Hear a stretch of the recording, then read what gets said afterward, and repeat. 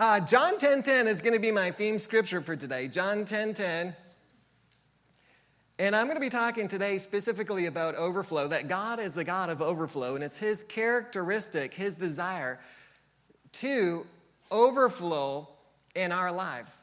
Abundance, that he is a God of abundance. In John chapter 10, verse 10, Jesus says, "The thief comes only in order to steal and to kill and destroy.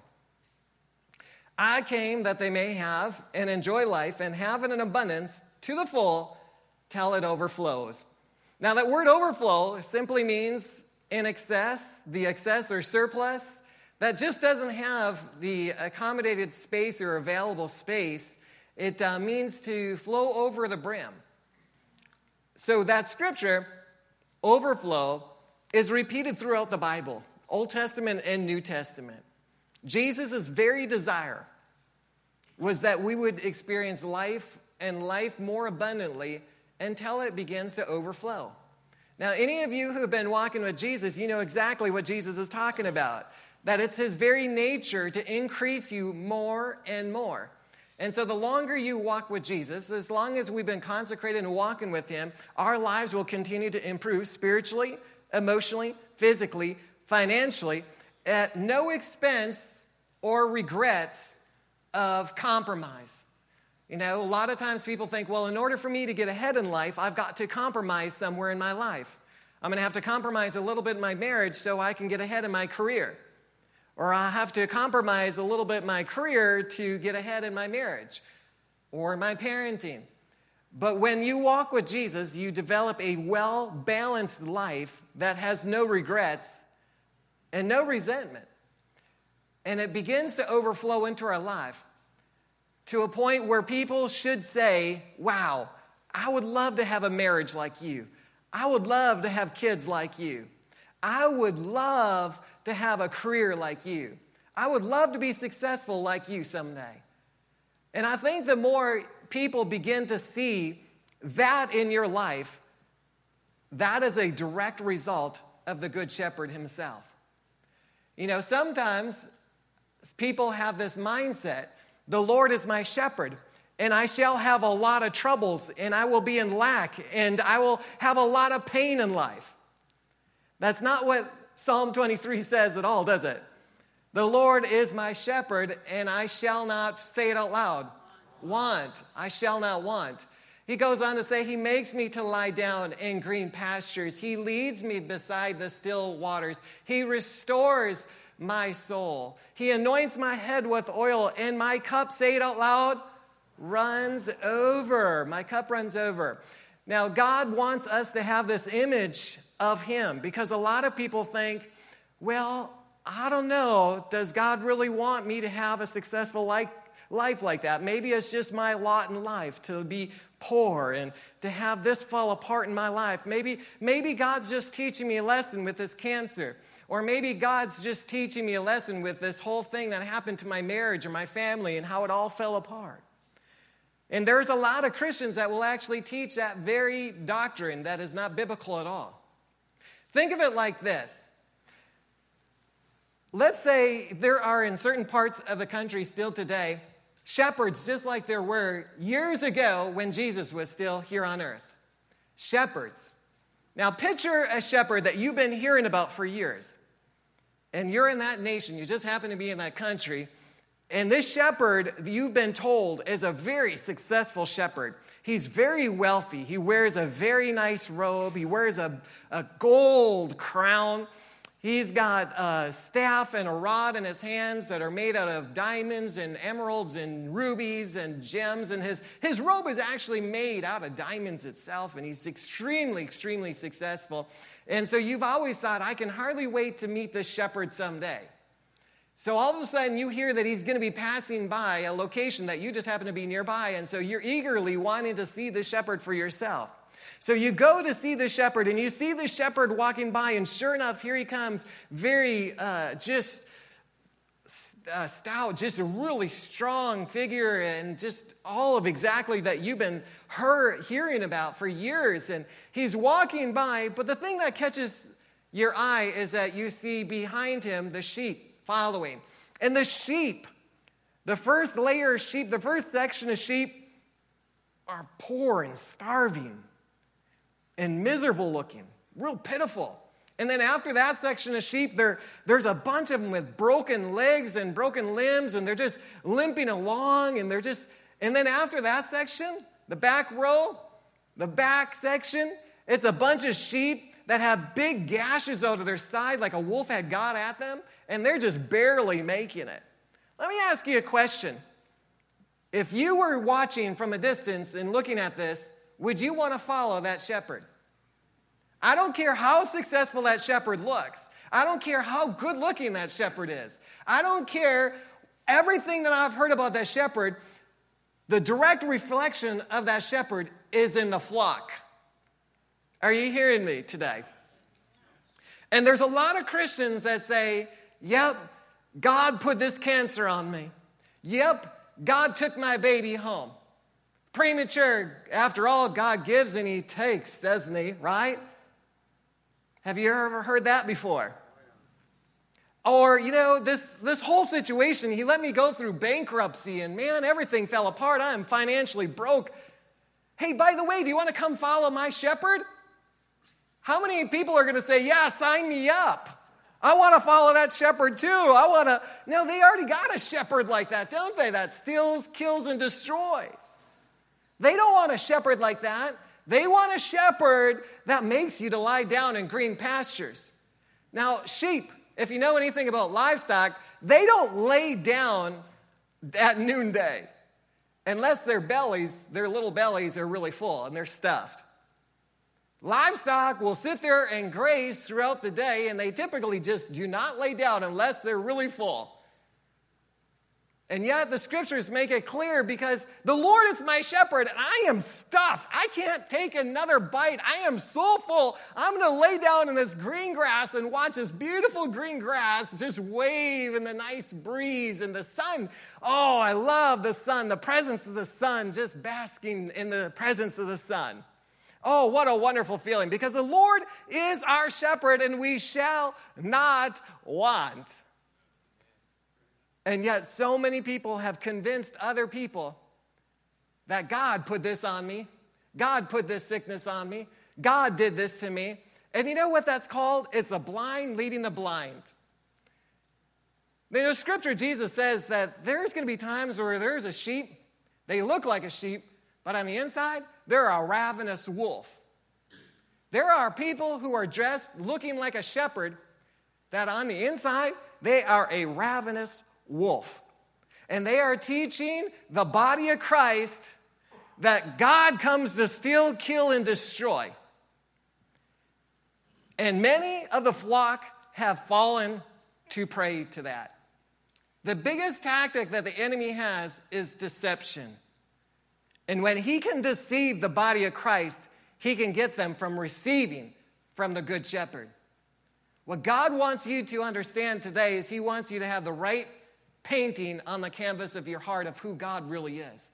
That he is a good shepherd. Say this with me. Jesus is my good shepherd. My cup runs over. Amy, would you come forward for a moment?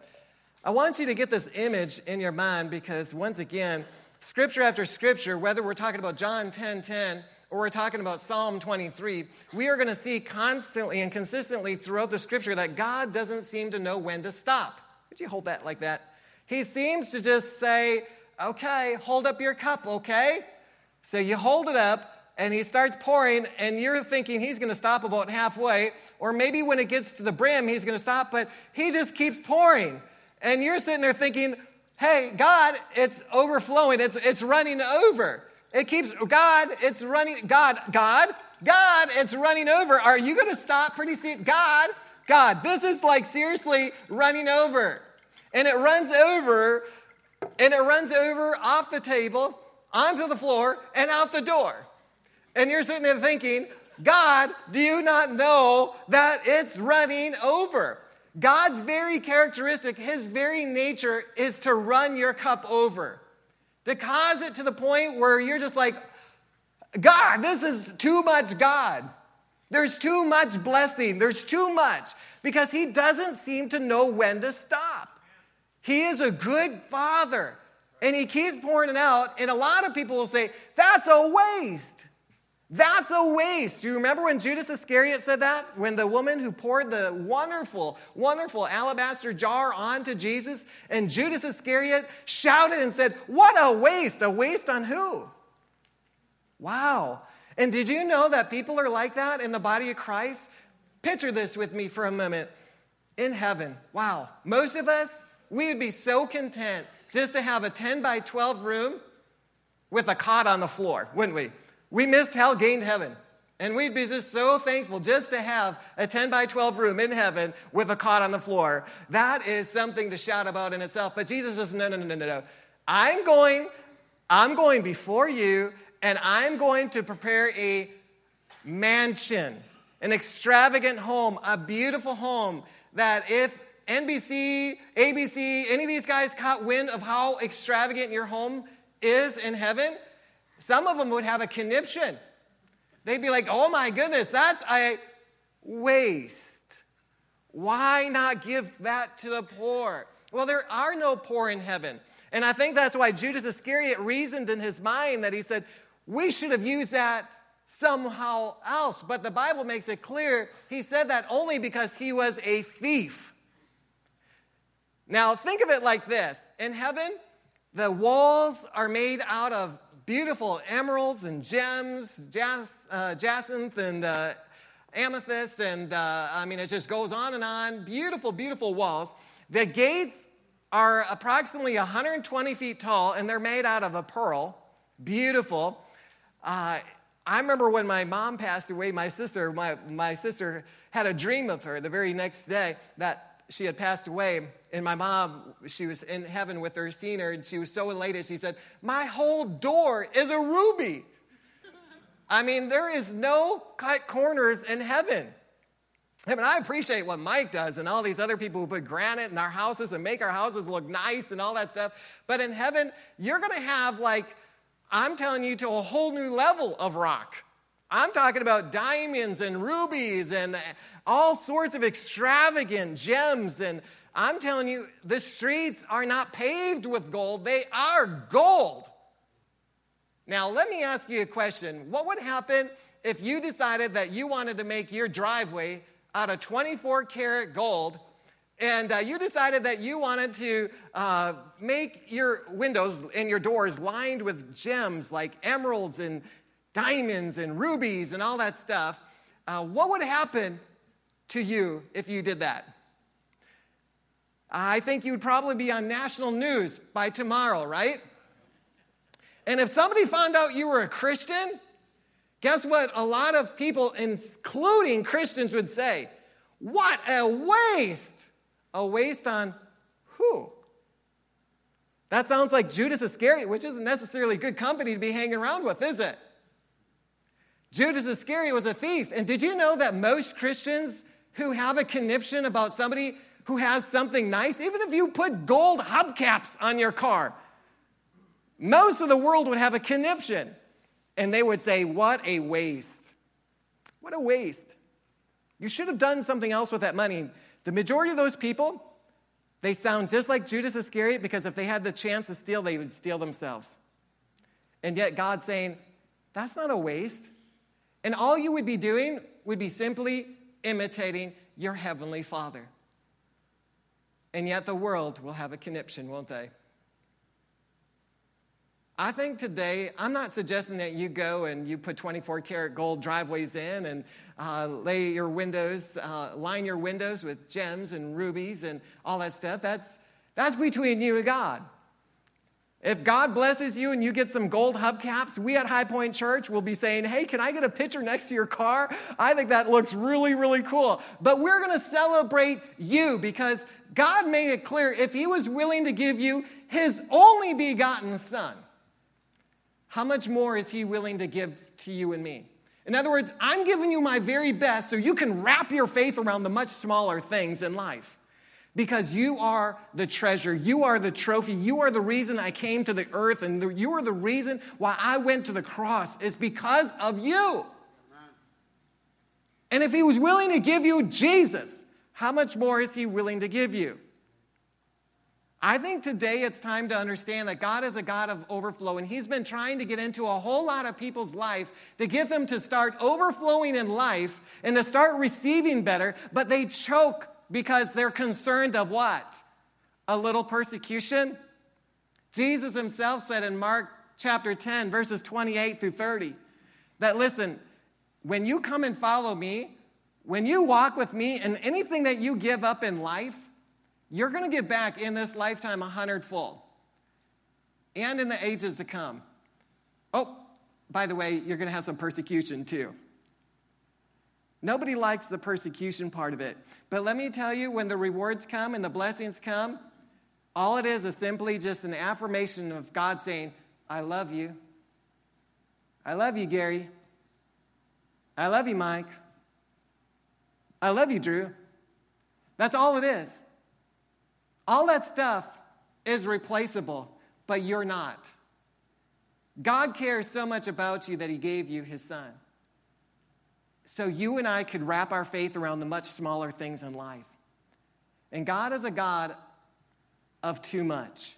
Why? Because he wants it to run over. Why? Because it's a direct reflection of the Good Shepherd in our life. When your life keeps improving and getting better, and let me tell you, God is not ashamed of you when your life is really messed up. When you first give your life to Jesus, your life is not perfect by any means. And even if you've been walking with Jesus, there have been times where we've taken down the shield of faith and the enemy got a hit on us, didn't he? And we look like a mess. And God has no problem still saying, you are my son and I am well pleased with you. You are my daughter and I am well pleased with you. And he is more than happy when we repent of our sins, when we come to him. He has no problem picking up the broken pieces in our life and being well pleased with us. He is not ashamed of us. He loves us, even when we have messed up. And he doesn't want to leave us that way. He's the author and finisher of our faith. And what he's begun in us, he's going to complete it and finish it to the end. But you just need to learn to be patient with yourself as you are sanctified and you keep growing in your relationship with the Lord. And to remember that the blessings are not hinged on us being perfect. The blessings are hinged on him, Jesus Christ, being perfect. God is looking for anyone in this earth who's got their heart perfect towards him. Now, the King James Version says heart perfect. Don't let that word perfect mess you up. It just means your heart's wholehearted towards him.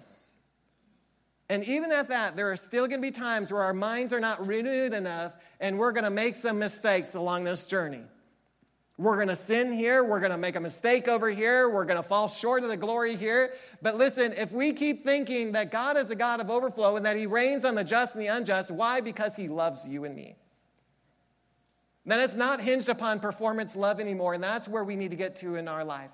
Is we've got to stop thinking because mom and dad said, oh, wow, I'm going to reward you because you got an A on your report card. Let's go out for ice cream.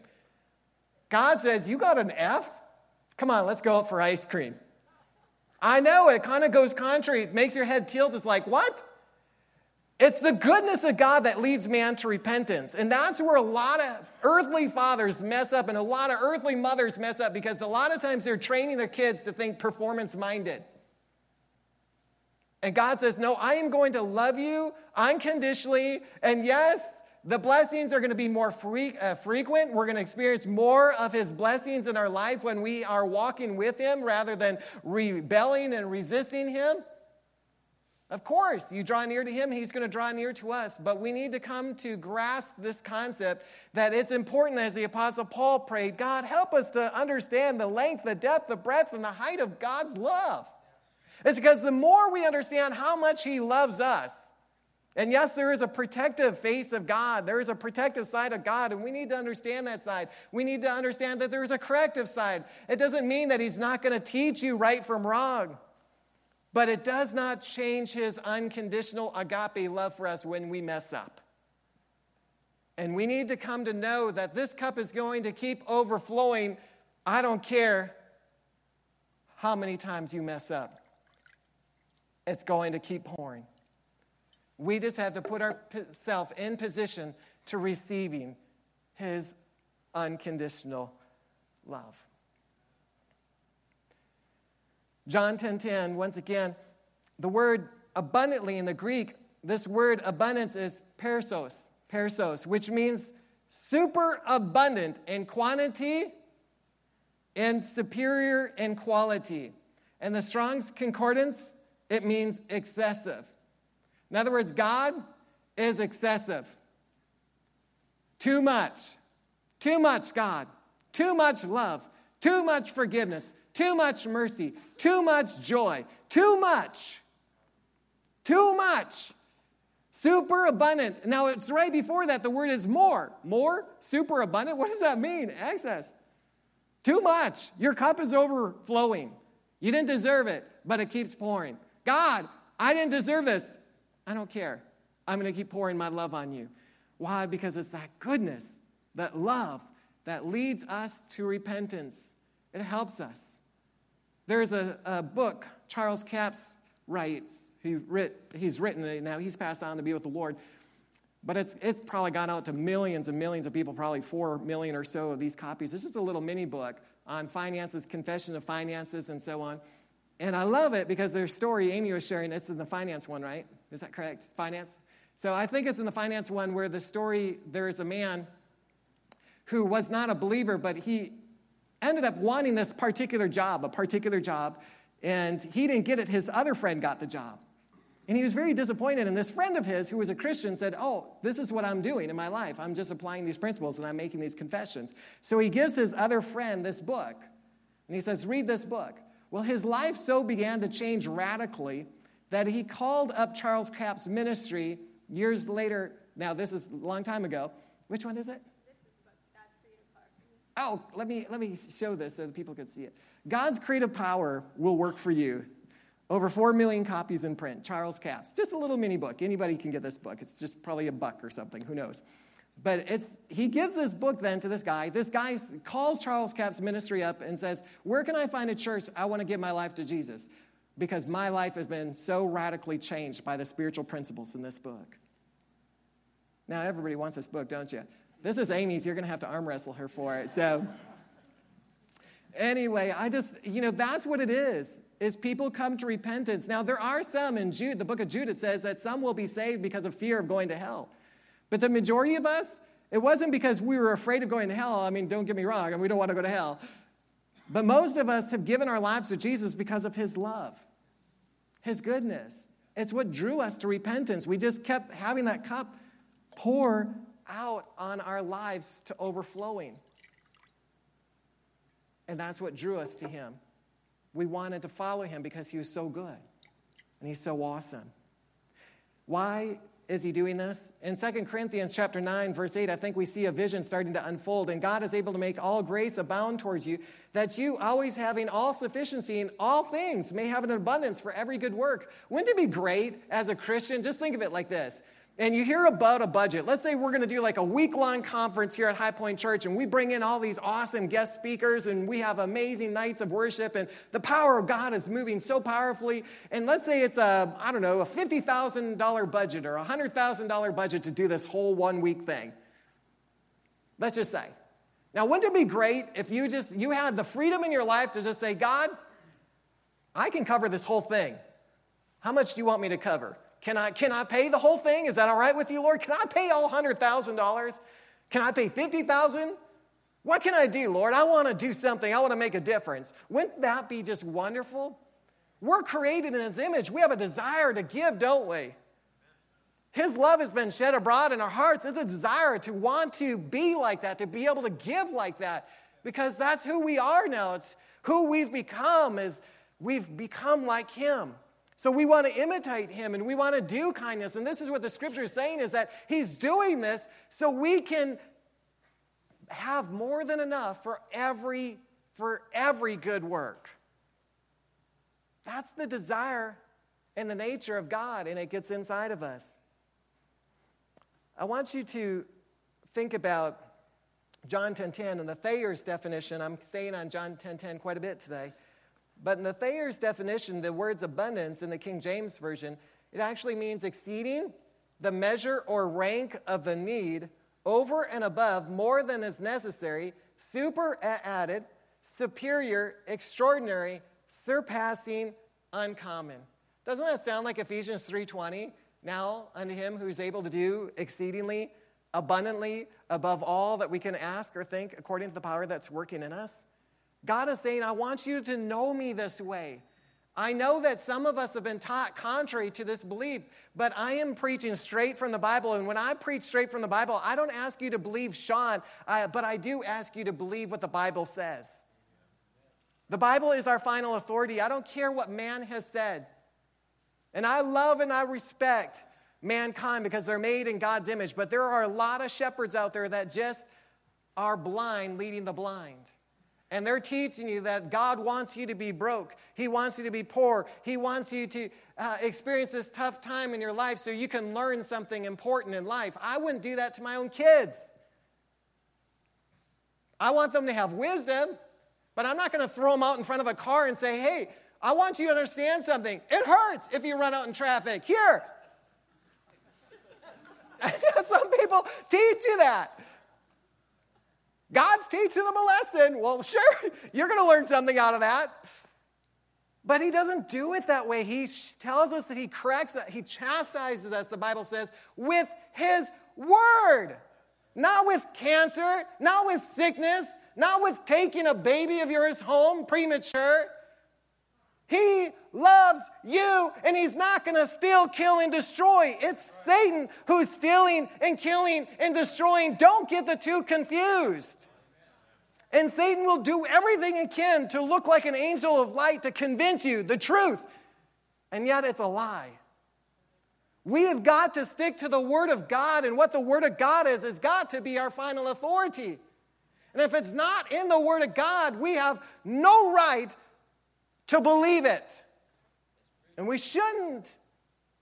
We should believe God and his word. God wants your cup to run over so you have enough for every good work around you. That's the very nature and desire of God that's been put in your heart. And so it's time to receive and stop looking at where you're at today and start realizing how good God is, and he's going to get you to the place where you want to be. Because he is the Lord your shepherd, and you shall not want. It doesn't say, I'll just meet your needs, because there's teaching out there like that too. Oh, God will meet your needs, but he won't meet your wants. That's unbiblical. We've already crossed that field and went sideways, you could say, with that teaching and said, no, the Lord is our shepherd and we shall not want. Okay, let's talk about needs. Philippians 4:19, God says he'll meet all of our needs according to his riches and glory in Christ Jesus. And I'm telling you, in heaven there is excess.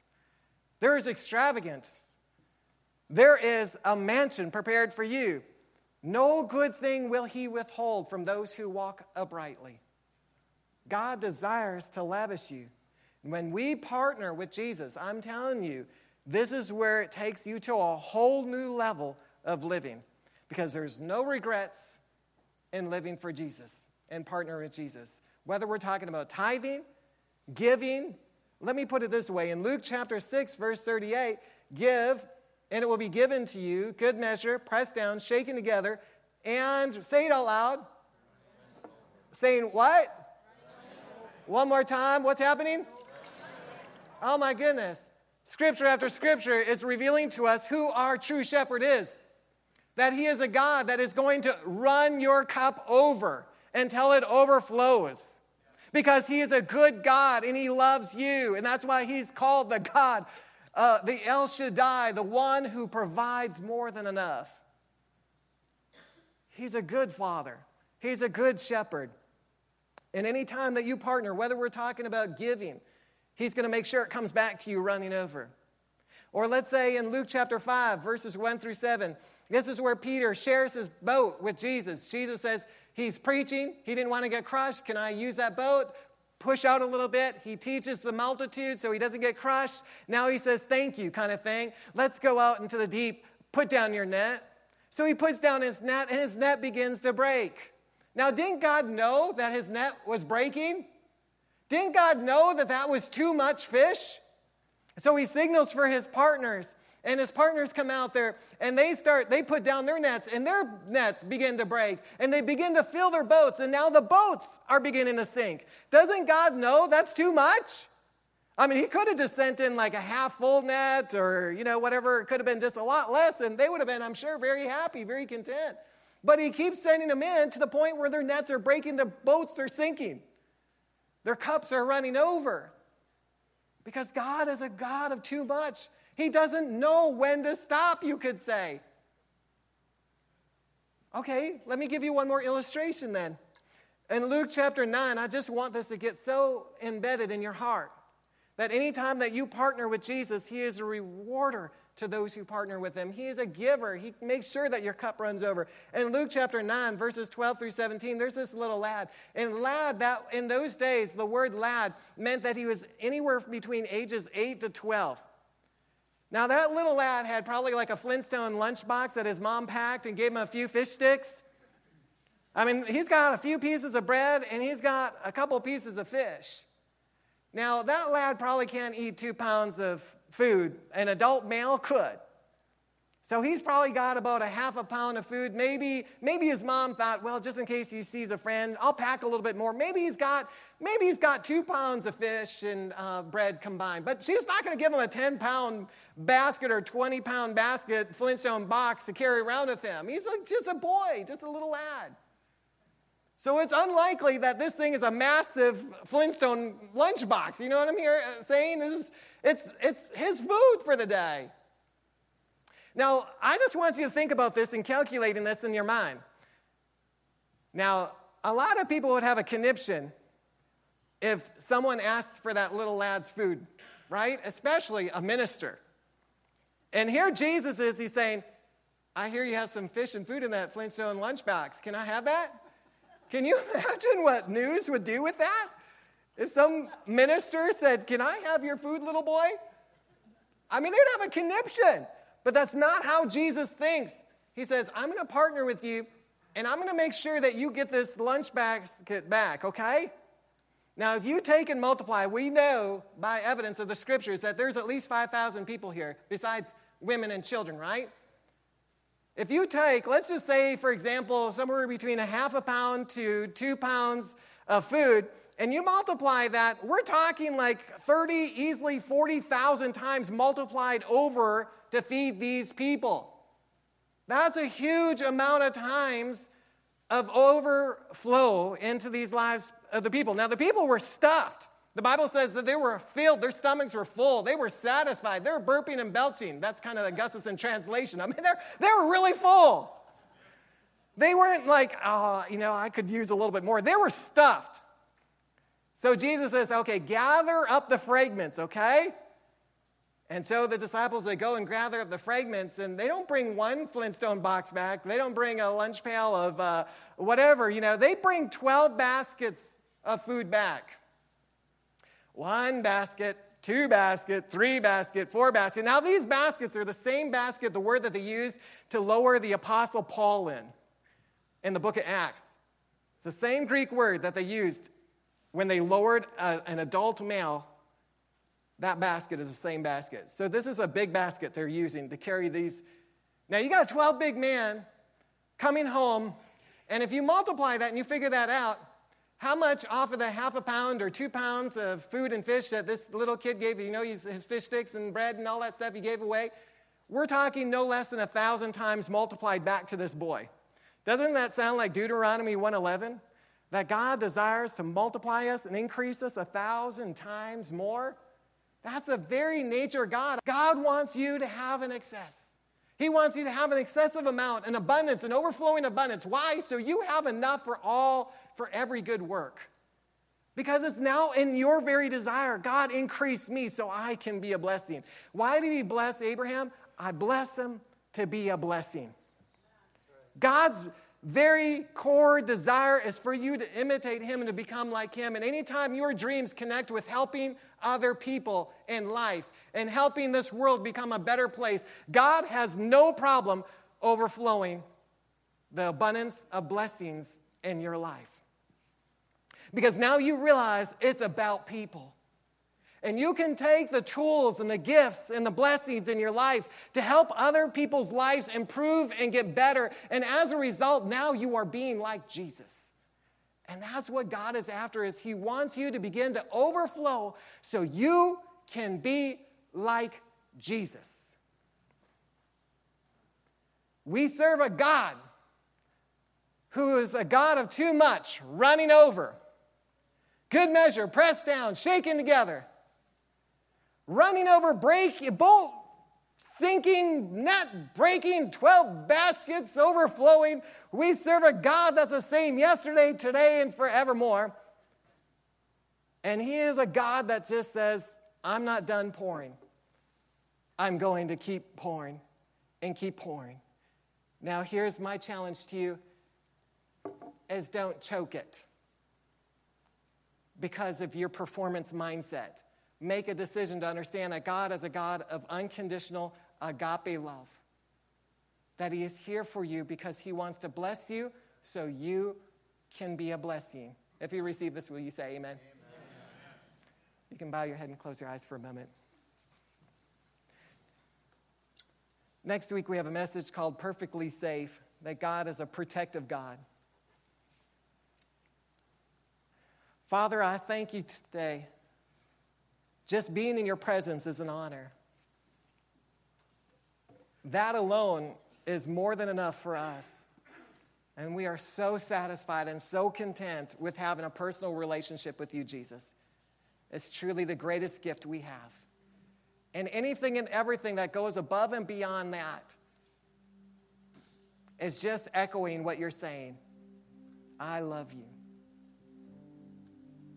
To the point of overflow, of understanding that you're a good God, a good Father, you're a good shepherd, and you love your sheep.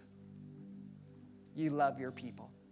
We thank you for that love today and helping us to receive your love and helping us to stop blaming you when bad things happen and helping us to get on your side. To understand there is a big difference, and that's why Jesus painted the picture. It's the thief who comes to steal, kill, and destroy.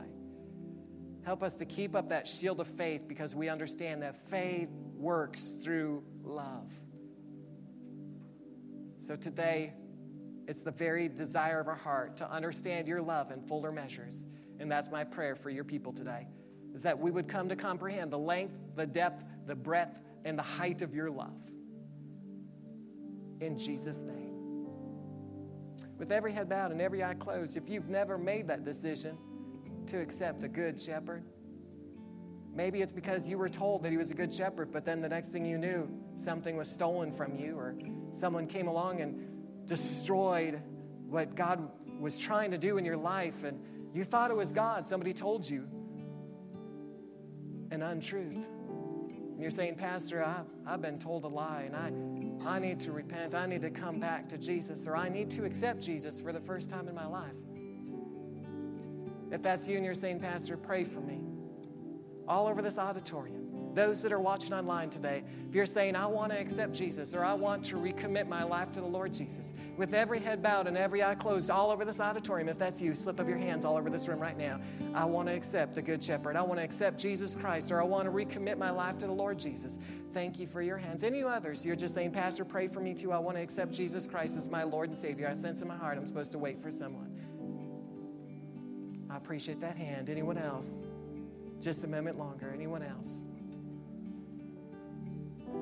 Today is a time and the truth for you to know Jesus, who so loves you and treasures you.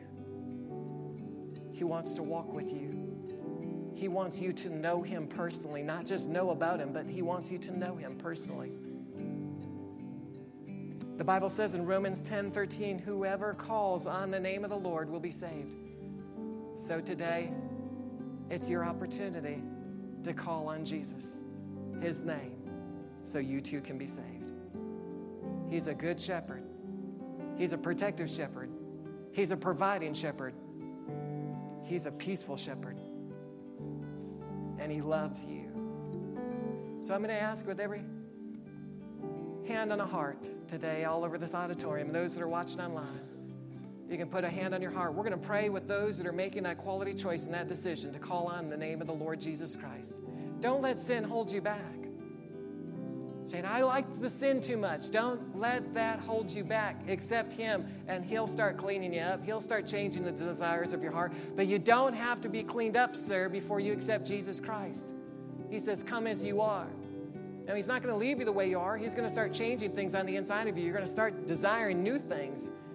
But you can't do this in your own strength. Well, as soon as I get cleaned up, then I'll come and accept Jesus. Don't wait until then. It could be too late for you. Make the decision today. The Bible says today is your day for salvation. So with a hand on your heart, all over this auditorium, I want you to pray this from your own heart. I'm going to lead you in this prayer of salvation, and I believe that God's going to touch your heart all over this auditorium today. Those that are watching online, we want you to pray this prayer with us. Join us in this as we pray together. Heavenly Father, forgive me of all my sins. Jesus, come into my heart. I accept you as my Lord, my Savior, and my best friend. Thank you for dying on the cross for all of my sins. I commit my life to you now and forever. In Jesus' name, amen and amen.